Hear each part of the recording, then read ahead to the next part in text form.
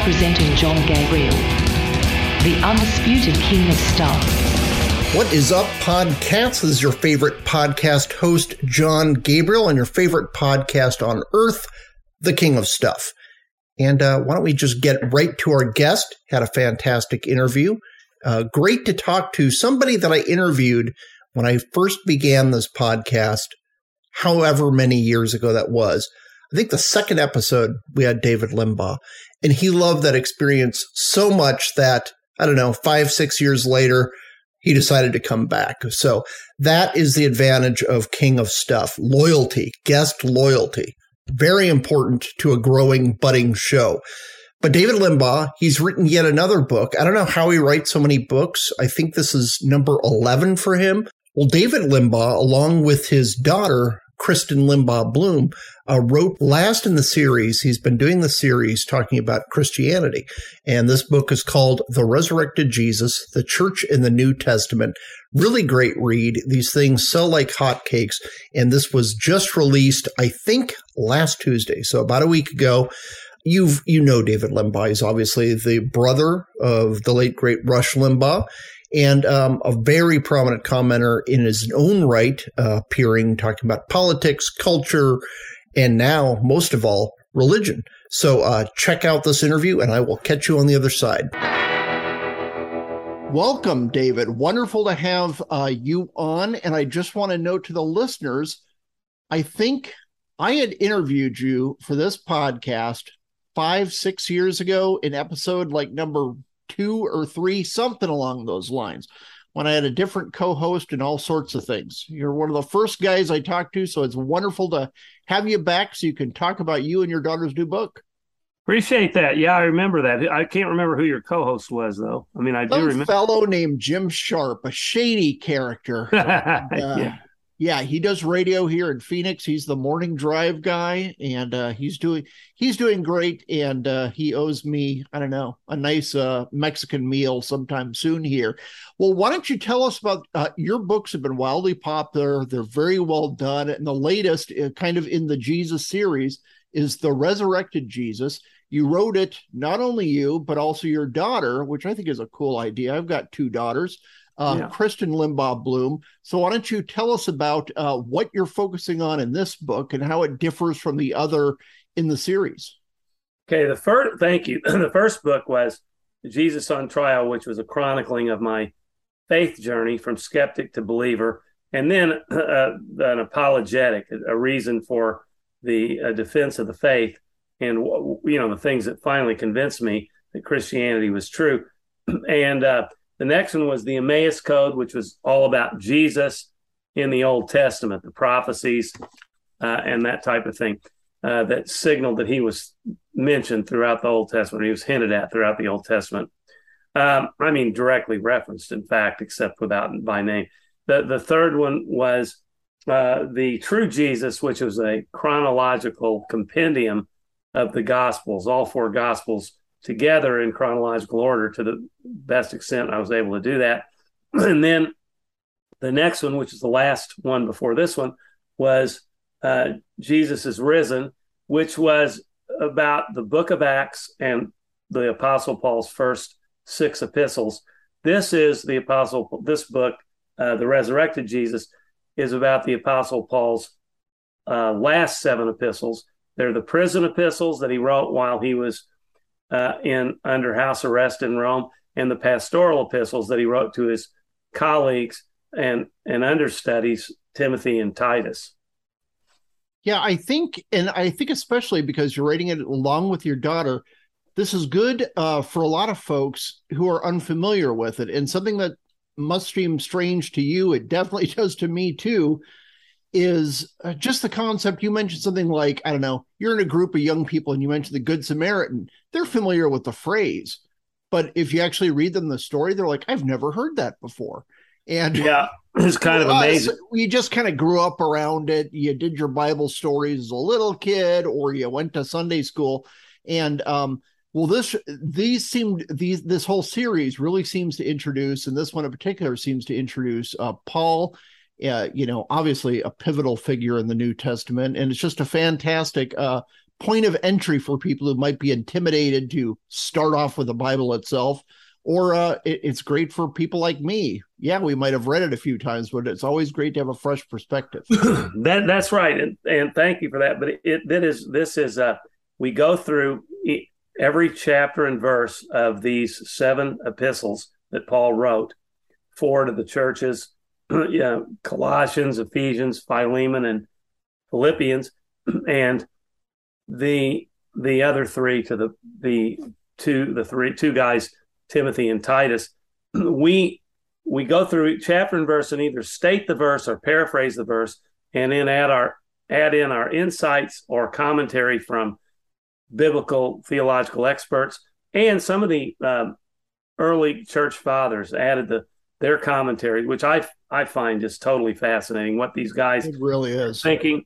2,000 years ago, as the scriptures hot off the presses, almost, so to speak, they're giving their ideas about what it means.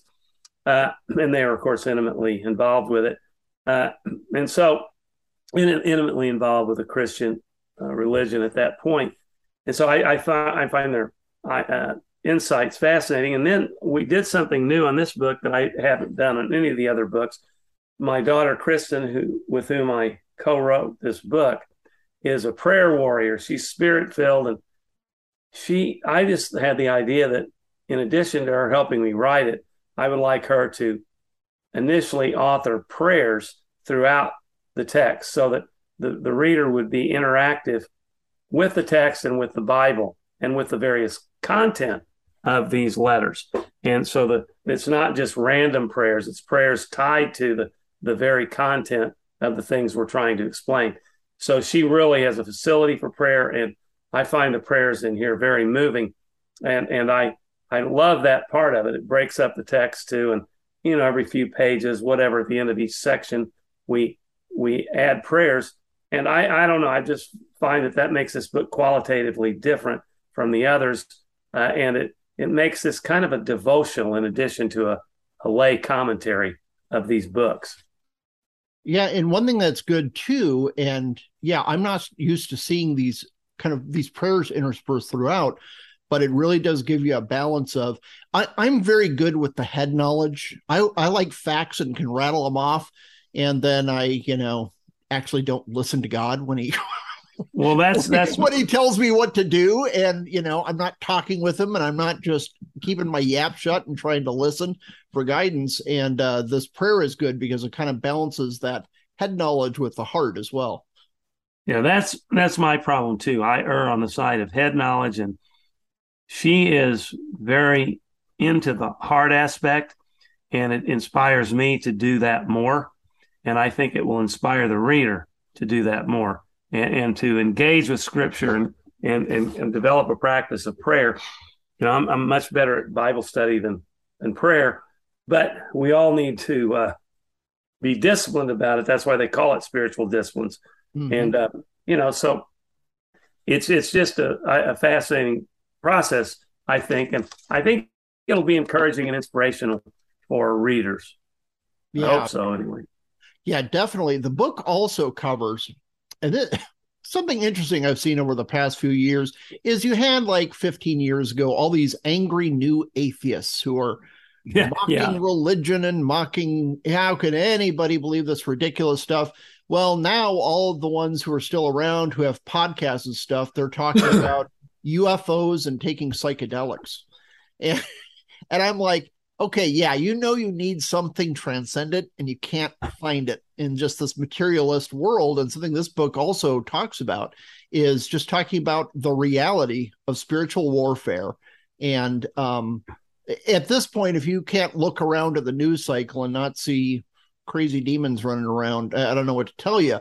But how would you address skeptics who just might go, what? That's just made up. What are you talking about? To you and me, it's just like, well, yeah, obviously we're dealing with an unseen realm, but what do you say to people who are kind of the strict scientific materialists? Well, I find that that's a great question. What you alluded to earlier. So there's a God void in everyone's hearts, and some people will fill it with the true religion. Other people will fill it with idolatrous pursuits such as radical environmentalism. And that's why they treat environmentalism as a religion. That's why you can't get through to them. They claim to be about facts and science, but in reality, they suppress any opposing views. And this is true in the environmental movement. It was true in the COVID thing. They can't countenance anything different because they adhere to these things religiously. In fact, the entire political left, I think, makes leftist ideology their religion. I don't think there's any question about it. And you can't really reason with them, and all you can do is defeat them and do it in a winsome way. And you can be respectful, obviously, but don't delude yourself and think that you're going to convert these people or that by reaching across the aisle, you're going to get anywhere. All you will get is a diminution of your own position and a weakening of the United States of America. But the spiritual warfare thing, these radical materialists who reject the supernatural. See, I don't get that at all, because now I'm not a guy that goes around and finds ghosts and goblins in every nook and cranny. But the very creation of the universe, the very existence of the universe is self-evidence of the supernatural. And there's no way that you can explain the creation, the existence of matter, much less living beings, without reference to the supernatural, because it's not possible that something developed out of nothing. And I find, you talk about these atheists, these radical atheists like Richard Dawkins and Christopher Hitchens and the rest.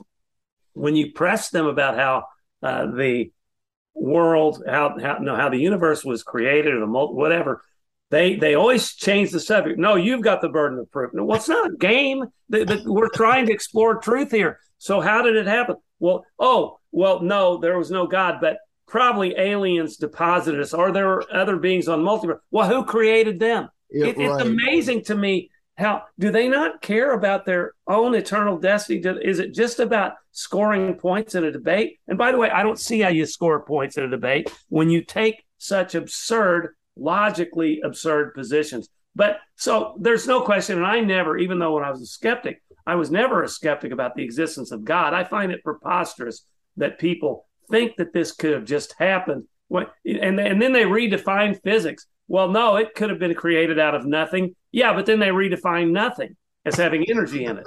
And really, it blows my mind. So spiritual warfare, there's no question. I've never had a problem understanding, accepting the fact that we have the supernatural.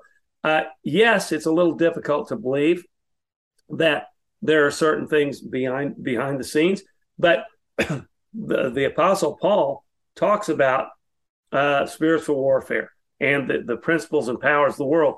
The forces that you see, the physical forces you see, are not all there is to it. And there are spiritual forces, and Paul's very explicit about it. And we have to gird ourselves. We have to arm ourselves with the full armor of God. And by that, I think he means the Word of God, reading the Word, and prayer, and the other spiritual disciplines, so that we can so that we will be in a position to guard ourselves against these spiritual forces. Now, I don't see any other explanation for what's going on in this world today than spiritual demonic forces. Who could possibly have envisioned not just the countenance of evil, the rampant evil we're seeing in the country today, in the world today, but the celebration of it?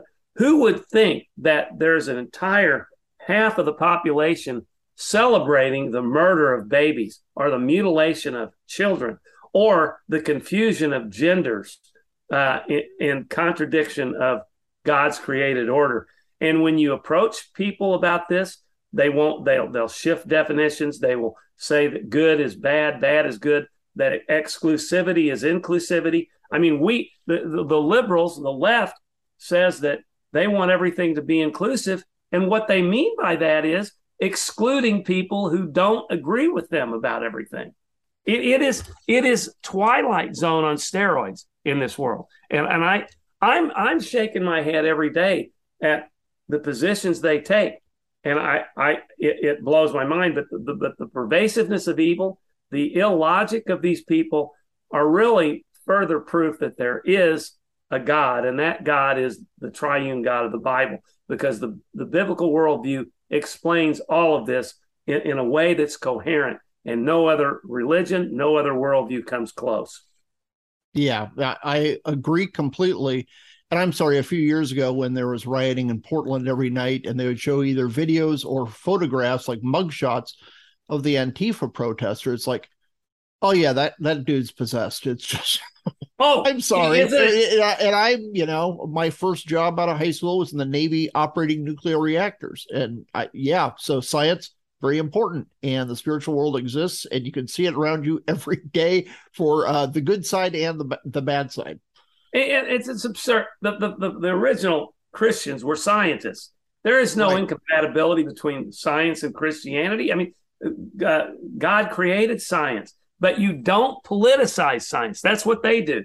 Like I said, they did it in COVID. They're doing it with environmentalism. They do it in macroevolution and Darwinism, which, by the way, that's another thing we're supposed to accept on faith. And if you dare even question it, you're a moron. I mean, I don't know how you feel about it. I think Darwinism, to the extent that it's accepted, is one of the biggest hoaxes ever perpetrated on mankind. They can't substantiate the fossil record. They can't explain, as I said before, how something evolved from nothing, and yet it all is somehow and how the Cambrian explosion, where all these things ended up at the same time, all the fossils. And they don't even bother. They just sneer. And all these dinosaur things, you go to these museums, these are not actual, they're reconstructed stuff out of theories, just like their environmentalism is based on computer models. And they manipulate those models, and they don't have any idea what they're talking. And I'm telling you, they exclude any opposition opinion by saying there's a consensus. Well, so what? You don't define truth in science by a so-called consensus. You don't take a vote. And it's never totally settled. They talk about settled science. By definition, science is not permanently settled ever, because it's always subject to being changed. And we saw that in COVID, by the way. That their science didn't last 5 minutes, any of it. Right. And did they ever apologize? No. Have they to this day? They'll say the science changed or something like that. And by the way, yes, and they didn't say, oh, we didn't know. What they said was, we're absolutely sure at the time. If they would have said, our best guess, based on the scientific studies we've done in this very short period of time, lead us to believe you ought to separate by 6 feet.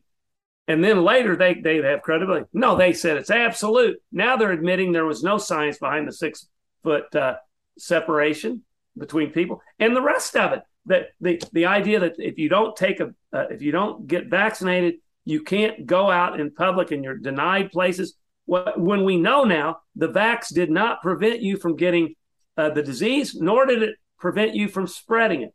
But they're adamant, and they're still preventing these tennis players from coming in.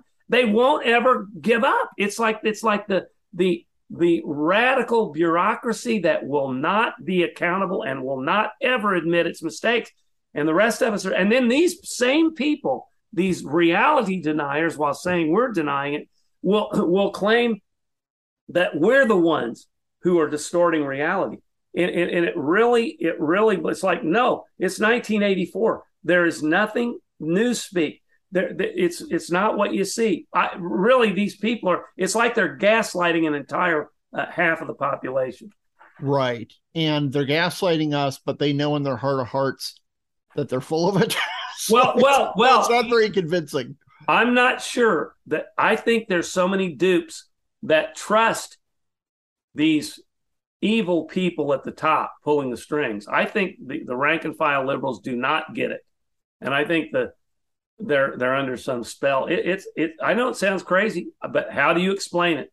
How do you explain that their claim that half of the people, the people who just love apple pie and American and the Second Amendment and the First Amendment, how do you explain they're really denominating us as terrorists? How do you explain that they think that they can suppress our speech and cancel us in the name of the First Amendment, because we want to protect the First Amendment, and the only way we can do that is to shut up people whose speech could lead to violence, which they say subjectively. And it's the exact opposite, by the way. They're the ones whose speech is more likely to ignite violence, and yet we don't ever advocate shutting them up. It ought to tell you something when you look at which side is distorting the truth and which side is trying to shut the other side up. We're the ones who have nothing to fear from the truth, so we don't mind them talking all day long. In fact, we invite it because they expose themselves the more they talk. Yeah, absolutely. And that was a classic David Limbaugh rant, everybody. That's why I was so happy. He was like, oh, he has a new book. He needs to be on the show.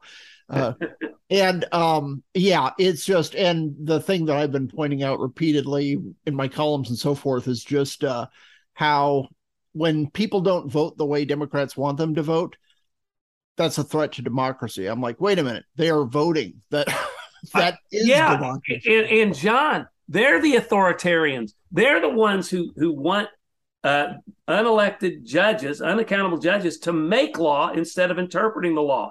They're the ones who say that when a majority of the Supreme Court overturned Roe versus Wade, they're activist judges, even though Roe versus Wade is not based on any constitutional grounding. So all the court did was say, after 50 years, we're done with this. We finally got a majority on the court that had the guts to do it. And they overruled, they reversed it. They overruled it because it is not grounded in the Constitution. And Pelosi and the rest of them say, no, you're the activist because you changed our activist precedent. Right. But the ordinary citizen does not understand. They're not sophisticated. And by the way, they're not any less intelligent than I am, probably more, but they're not into the law and the Constitution. Now, a lot of people on our side are, but right. The other side, they just believe whatever these people say. I don't know. It's depressing. But most of these people on the other side have no problem with the court making law because they could never get elected. The majority of Americans would never support the kinds of things they want to do through the political branches because they're too extreme. So they love the court making these laws and advancing their extremist agenda in a branch that was not accountable and didn't have to be elected. Yeah, and obviously their attack on anybody who is a person of faith. New York Times is going after Orthodox Jews right now, and it's just crazy. What do you see as the big threats to the church these days? Because something you talk about in the book is just all the obviously massive threats to the church. When Paul was writing these letters from prison, in or out of prison, what are the big threats today, do you see? And that's a timeless phenomenon, too. In the first century, Paul planted these churches around the Mediterranean basin in Asia and the rest. And after he planted these churches, and I find this fascinating because the Bible tells the stories and struggles of real human beings. It's not some abstract set of principles, some theological principles, moral living. Although it has those, it tells those stories through the lives of real people that we know existed. And so Paul planted these churches, let's say in Ephesus, Corinth, Philippi, and the rest. And right after he planted them, well, not right after, they are developing, they're struggling, they're having internal struggles about who should run the church. And Paul, did his best to set it up and set up a framework for how they should organize and handle the church and administer the church. But when he goes around, he's in a hurry. He has a limited amount of time. He's slow travel in those days, and then he gets imprisoned. So he finds that these churches are deviating from the true doctrine, and he hears about it. So he's troubled, he's grieved. He writes letters then directly to the churches and says, you have got to purge yourselves of these false teachers who are introducing heresies, because if we have heresies in the church, obviously the Christian religion is going to die in its infancy. Only if it preaches a true gospel, the true gospel of Jesus Christ, which is salvation by faith alone in Jesus Christ, and many other things, but that's the central one. If you deviate from that, then the church will not grow, and if it does grow, it'll do it in a form that's ineffective, because we don't combine other religions with Christianity. That is to say, we're very tolerant toward other religions and all, but Jesus said, "I'm the way, the truth, and the life. There is no other way to the Father except through me." And it's salvation by faith alone. When the Judaizers in the early churches, the people who wanted to continue to impose the Jewish rules, that what they're really doing is adding some kind of works to faith. And when you add works to faith, you're diminishing the finished work of Jesus on the cross. If we human beings needed to do something to save ourselves, I don't think God would have sent his son in human form to suffer the indignities of human existence, then be persecuted and punished, tortured, and die on the cross so that we could be saved. He wouldn't have done that if we could save ourselves by our own bootstraps. And so when these early leaders in the church, some early false teachers in the church would say, yes, you have to have faith in Christ for salvation, but you also have to be circumcised. You also have to adhere to the Jewish dietary laws. Now, again, Christians love Jews and have a heart for Jews, and this has nothing to do with denigrating Jews. This is historical. I'm just relating the historical facts of what occurred in these churches, that the Judaizers, the ones who insisted on putting back the Jewish rules, Paul said, you cannot have that. You can get circumcised if you want. You can obey these dietary laws if you want, but don't dilute and pollute the gospel by saying those things are essential for salvation, because then people won't understand that it's not about them. It's about Jesus. You're not going to put your faith in Jesus if you think you need to do something too, other than put your faith. Now, once you put your faith in him, and once you're converted, and once you're born again, and once you're a Christian, then you're saved for salvation purposes. You're declared legally righteous, so that when you die, God doesn't look upon your sins. He looks at the veil of Jesus Christ, the sinlessness of Jesus Christ, and you're saved. But after you're saved, then you begin a faith walk through the power of the Holy Spirit, who now indwells you as a believer. And through exercising the spiritual disciplines, prayer and Bible study, you become more sanctified. You become more holy as you are on your Christian walk. You become more Christ-like. And of course, you exercise effort to engage in those spiritual disciplines. As you know, you and I go, well, we don't pray enough. Well, we got to discipline ourselves to do that. So there is effort involved in that, but it's not a matter of salvation. It's a matter of becoming more sanctified by becoming closer to God. But so that was one heresy. The others were could be categorized around those who either diminished or rejected Christ's full divinity or his full humanity. So the Gnostics, or the precursors to the Gnostics, said, because they really arose more in the 2nd century, they would argue that material matter was evil. So Jesus couldn't have been a real human being. That had to be an illusion. And he really couldn't have died on the cross because he wasn't physical. So it was all an illusion. He's all God, not man. Well, that totally destroys Christian doctrine. That Jesus had to have been a human being for the salvation scheme to work. He had to come down, live among us, suffer, so that he could die for the sins of mankind, and so that we could relate to him as a human being into eternity. Jesus will always be 100% God and 100% man. And so they would deny that he was. And that was a terrible heresy that Paul had to correct in these letters. And so they become doctrinal statements as well as instructions for Christian living in the church.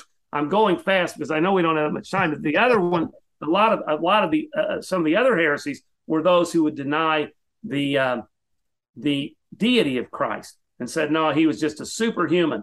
And some religions do that today. I don't know if the Mormons do, but the Jehovah's Witnesses. And I'm not denigrating them. I'm not criticizing. I'm just merely stating a fact.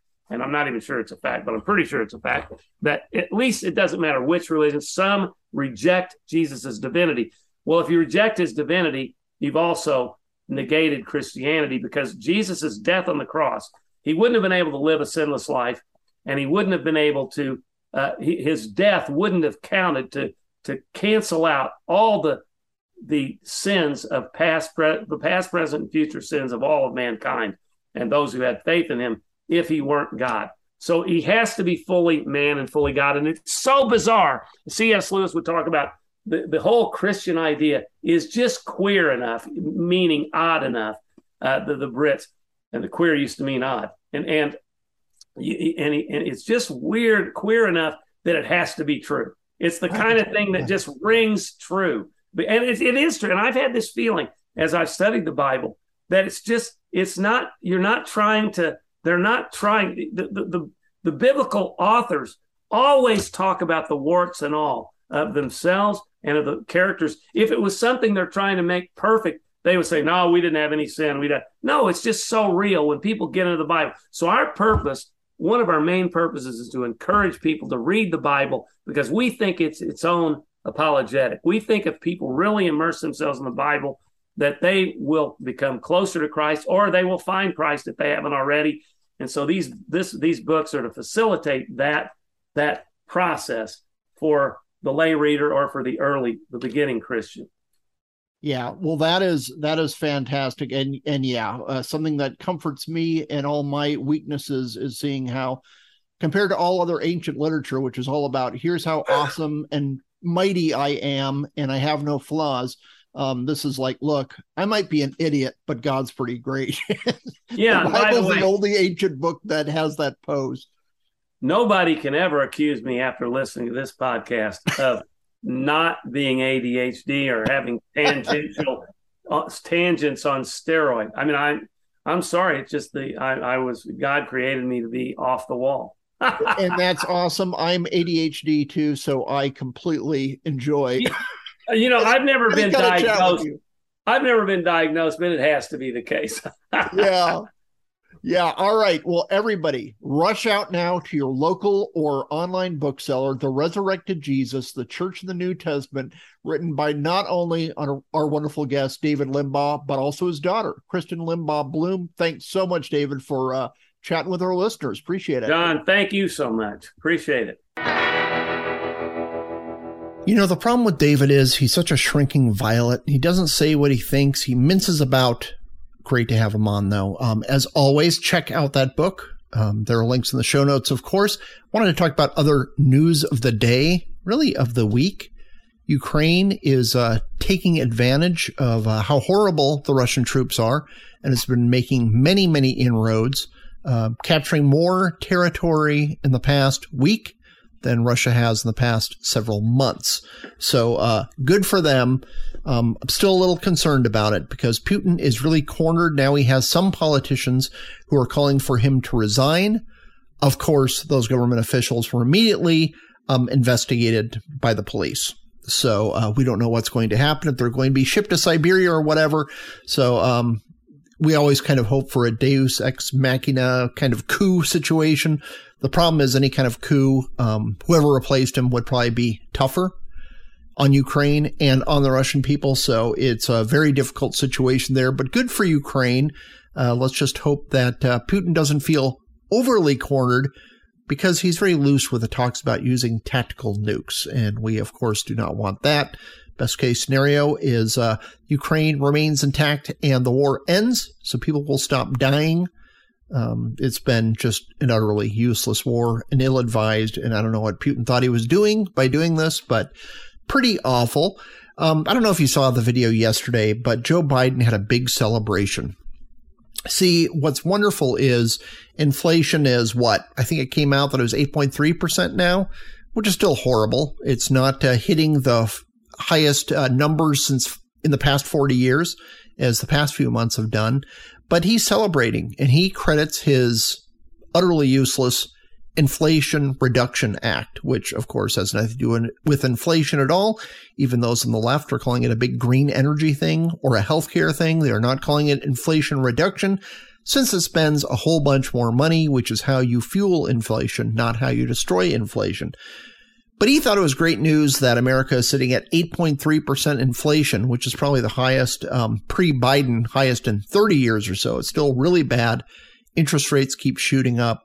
The Fed is talking about increasing interest rates more, so it's very tough on especially new home buyers. They're the ones who really get the short end of the stick on this. But he thought it was time for a party, time for a celebration. So he gave an incoherent speech at the White House and characterized it as a big party for the country. Inflation is fixed. Everything's great. People aren't really feeling that way. But for some strange reason, he carted out James Taylor. What is it with Democrats and James Taylor? John Kerry, after the terrorist attacks in Paris, at the Bataclan and other places, I think that's the name of it, Bataclan, concert venue, horrible attack. And what John Kerry did, there's also the Charlie Hebdo incident where journalists were killed for posting photos of Mohammed, artwork related to Mohammed, things like that. Not actually photos. I don't think they had cameras in the year 600s. But he sent James Taylor over to sing We Got a Friend, and everybody rolled their eyes. Well, now Joe Biden has carted out James Taylor again, whose last hit was probably 1971, something like that. But for some reason, man, those boomers and even pre-boomers like Biden, they love them some James Taylor. It's just terrible. What's interesting about it is even news networks cut away from the coverage of the speech, thinking it was very embarrassing. CNN, okay, this is great. CNN is covering it live. And their headline was, Biden celebrates passage of his Inflation Reduction Act. And on the same screen, the split screen, they show the stock market plummeting well over 1,000 points. Horrible day for the stock market. But to their credit, even the CNN host noticed that it was a bit incongruous that the Dow is taking a beating at the same time Biden celebrating, hey, our economy's back, folks. And the CNN host said, feels like it's a hard time to be celebratory. So, yeah, it is a tough time to do that. Biden has a tin ear on these things. But let me get back to James Taylor. What is it with this guy? I don't get it. He shows it at Democratic conventions. Is there a big constituency for James Taylor in the year of our Lord 2022? Like I said, the guy hasn't been relevant in 50 years or so. And they keep wheeling him out. Nobody wants to hear him sing Fire and Rain, which actually a guy on Twitter replied to me that fire and rain are the only two commodities that are at about the same price as they were before Biden took office. So good for him on that. But many people have noted it's a song about James Taylor's drug addiction. A childhood friend committed suicide. It talks about that. So a pretty morbid tune. But, oh my gosh, all I can think of is John Belushi in Animal House, where he sees the Folky playing his guitar. He grabs the guitar and smashes it against the wall, quickly saying, sorry. That's kind of what the American people wanted to do with James Taylor's guitar. But I'm sorry, James Taylor, some people on Twitter, because I was making fun of him, if you can believe that, were saying, oh, don't you like a couple of his songs? No, it's horrible. And I think part of it is I grew up with that namby-pamby, burned out hippie vibe that people like him, Carly Simon, Joni Mitchell kind of fits in. Carole King, I was inundated with that as a child. It was everywhere. And it was kind of, look, the hippies, their age of Aquarius didn't come. They were all kind of in rehab trying to get over drugs. They were still hitting the reefer, as the kids say, and they were depressed. And so they did this mopey, folky, singer-songwriter stuff, and it's horrible. It's just treacly and it's boring, and it's because there's no edge to it. I like one dude, one guitar singing. That's fantastic. The 70s variant of it was just bleak and depressing and weak and lame and miserable. And it's like a bunch of people regretting the terrible decisions they made in the late 60s, and I hated that music so bad. The early 70s in music, it was rough. It was really rough. It was very depressing. And I grew up around it because for the next decade or two, boomers would play this stuff all the time. You'd hear it everywhere. And it's just the worst, most grating thing. So good job picking up that young demo, getting James Taylor out there. Maybe you can make a TikTok of it. See if it goes viral. So once again, Biden has a complete tin ear. He also doesn't seem to be helping matters. There might be a national rail strike. And it's been underreported. Finally, today, people are talking about it. I heard about it over the weekend that might happen within a week or so. Amtrak has suspended any travel plans outside of the Eastern Corridor, but they've suspended any kind of travel plans for the rest of the country as of the 15th, I believe, is the day. So everybody's preparing for this big national rail strike. Obviously, it will affect passengers who use rail, which I know is big in the East. It's like non-existent out here in the West because very long distances. I thought it'd be kind of cool to take the fam on a train trip up the Pacific coast and maybe take a train. You can catch it. You can't even catch it in Phoenix. You have to go to this small exurb outside of town, about 40 miles or so, catch the train there, go to California, then go up to like San Diego, then go all the way up the coast to Seattle. It's like, that would be a cool vacation. But it's insanely expensive. It's way more expensive than just buying a plane ticket to Seattle, of course. And American trains, they're not the most comfy things. And I'm like, yeah, what if one of the kids gets motion sick? Then it's going to be a complete disaster. So we decided not to do that. But I could not believe how expensive it was. And this was like 10 years ago. I was checking prices. Insanely expensive, way more expensive than air travel, far less convenient, of course. And usually when you're on a train, when you're in a city area, it's in the worst part of the city, so it's really gross looking, depressing, and decaying. The only time I rode Amtrak regularly is when I was in the Navy, lived north of Chicago, and it was very easy to hop a train to visit all my relatives. I got a bunch of relatives in Michigan. Very convenient because it wasn't a very long trip or anything like that. But yeah, that trip is going to be canceled throughout the Midwest. The Acela, I guess, maybe they'll keep that operating somehow since politicians like it and wealthy people in the media like Acela, which I have never ridden on. They intended that to be kind of like the American bullet train, which it most certainly is not, but it's not as rough as normal rail travel. So Pete Buttigieg, get on your phone, maybe pay attention to this. This is supposed to be your bailiwick handling train stuff. The big bad news, though, is not about passengers. It's about shipping stuff, like shipping coal from West Virginia and Pennsylvania, shipping farm crops to processing centers. It could get ugly. And the fact that Biden just sat on his hands, he loves his union buddies, so he probably is not in a good position to mess up the strike. They just want more money, of course, and Biden is pro-labor. So this is probably going to be a big old mess. This Fetterman fellow in Philly, I just wanted the alliteration, sorry. Fetterman, he's running for the Senate against Dr. Oz in Pennsylvania, and he has been putting off a debate because he's basically debilitated by the stroke he had the day or the night before the primaries took place.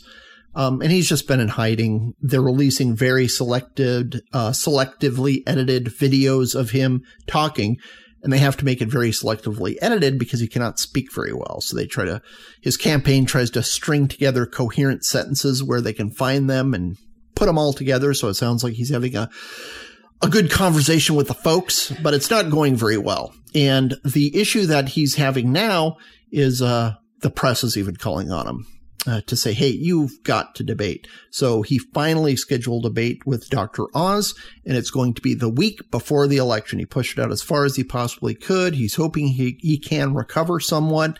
And that's the thing with this. It's not hitting a guy for having a health condition. It's just accepting that this health condition, this particular one, he will not be able to function in the U.S. Senate, where your job is gland handing, talking to people, giving long speeches on the floor. You can't do that if you can't even speak to your supporters, if you can't even do a TV interview. But good for him for finally agreeing to a debate. Also, Herschel Walker is finally going to debate. He is running for the Senate in Georgia, and he hasn't been big on debating Warnock, but now Warnock is panicking because he's actually down in the polls. So Warnock has finally and Herschel Walker, they both finally agreed to debate. They're going to do that a couple weeks before the election. In other debate news, here in my home state of Arizona, as Jackie Daytona says it, they're having a governor's race. Katie Hobbs is the Democrat. She's currently Secretary of State. And Kari Lake is the Republican, would be a first-time office holder. Kari Lake has been itching for a debate, and Katie Hobbs has been pushing it away. Finally, Katie Hobbs came out, started this week saying, I will not debate. I refuse to debate. She also refused to debate in her primary. once again, the press, they are not Lake fans. They're just brutalizing her over this. All these people have been complaining about Lake for months. Now they're blasting Katie Hobbs. And I'm sorry, this is a slap in the face to voters. If you want the voters' vote, you can talk to them. It's not that difficult. Even if you have a bad debate. A lot of people have bad debates, end up winning the election. So it's just really lame. And to see several of these Democrats trying to put off and avoid debates, at least they're finally knuckling under and actually showing up to talk to the voters, which is kind of what a campaign is supposed to be about. Biden could get away with a basement strategy because you had the pandemic going on and he's 113 years old. People gave him a little bit of a pass on that, and they wanted the news cycle to revolve around Trump. Well, Katie Hobbs is what, mid-40s, I think. Fetterman, just over 50, I think. Warnock, pretty young dude. You can't just hide. You cannot hide and expect people to vote for you. You need to be out and about. So I'm glad some debates are finally going on there. Oh, also Joe Biden, after a celebratory look, inflation's only 8.3% now. After his big party with teen heartthrob James Taylor, he wanted to vote. So he, obviously just filled out an absentee vote and voted. No. He took the helicopter to the airport, got on a jet, flew to Delaware, voted in Delaware, got on the jet, flew back to Washington. Oh, that's Calvin the Wonder Beagle making an appearance. Have you heard the ringing of his ear flapping? Anyway, gets an airplane, flies back to Washington, took the helicopter to the White House so he could vote. We paid for that, folks. Way to conserve fuel, Joe. So glad he went out there and voted. I guess it was a stunt to show how important it was to vote in person, which I don't understand. I thought Democrats have been all about mail-in voting, which he could have done for free. Well, for the price of a stamp. But he probably gets a special deal on that, being the president and all. I doubt you even realize this, but the Emmys happened Monday night. I think they were usually on Sunday. And early results are in. Lowest ratings Emmys have ever had.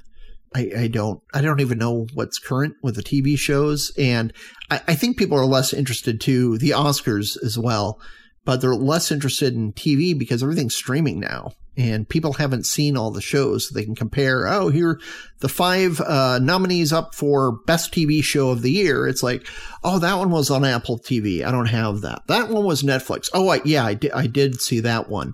Oh, this is on cable. Sorry, I cut the cord. I couldn't watch this. So everything is so divided up now. It's kind of tough to say this is the best show. I'm sure everybody had their own picks in that. There's certainly some great shows out there. But who can keep up with it? Award shows in general seem to be circling the drain. I guess holding a big chunk of your electorate, or let's say your customer base, sorry, I've been talking too much politics, holding your audience in contempt might not be a winning strategy. I'm sure there were speeches against ultra mega semi-fascists or something like that. I have no idea. And nobody else does either, because nobody actually watched the Emmys. Interesting poll coming out of California. San Francisco Chronicle, not exactly a bulwark of right-leaning commentary. They did a poll of 1,600 San Francisco residents saying, what do you think about the future of the city? Do you think it's getting better or getting worse? It did not go well for San Francisco. 37%, more than a third of respondents said, we plan to move within the next 3 years. When they focused on young people only, 54% said, yeah, we're leaving within 3 years. They asked people, do you think things will likely get better here? Something like 70-something% said, no, it's probably going to get worse. One-party governance, it has its problems, to say the least. And now, let's do the Song of the Week. This is actually recommended. I want to give a hat tip out to Anna Z in Austin. She sent this recommendation in and went, this is a good track. It's a band called Nation of Language. They have 2 albums out. Last one, including this song, was released last year. Boy, talk about new wave nostalgia. Having lived through it the first time, I appreciate younger bands. This band's from Brooklyn. They started listening to old, very early new wave, especially Orchestral Maneuvers in the Dark, known as OMD to the music hipsters.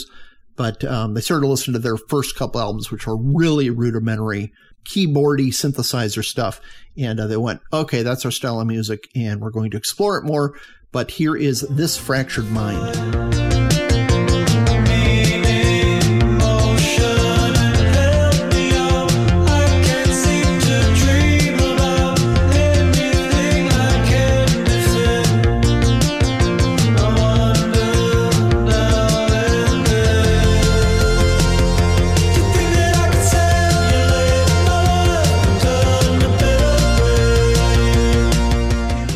all their songs sound alike, but this really feels like, the first Orchestral Maneuvers in the Dark album with Depeche Mode's first album, Speak and Spell.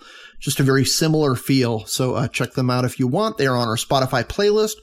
There's a link to that in the show notes. And that is it for the podcast. Believe it or not, I have a different Limbaugh on as my guest next week. That is a secret. You will find out when I release the next episode on Tuesday of next week. Thanks very much for listening. Please, if you have not subscribed, please do. If you have not reviewed us or ranked us via stars, please give us 5 stars and write a glowing review. That's always greatly appreciated. Thank you again for listening, and I will talk to you next week.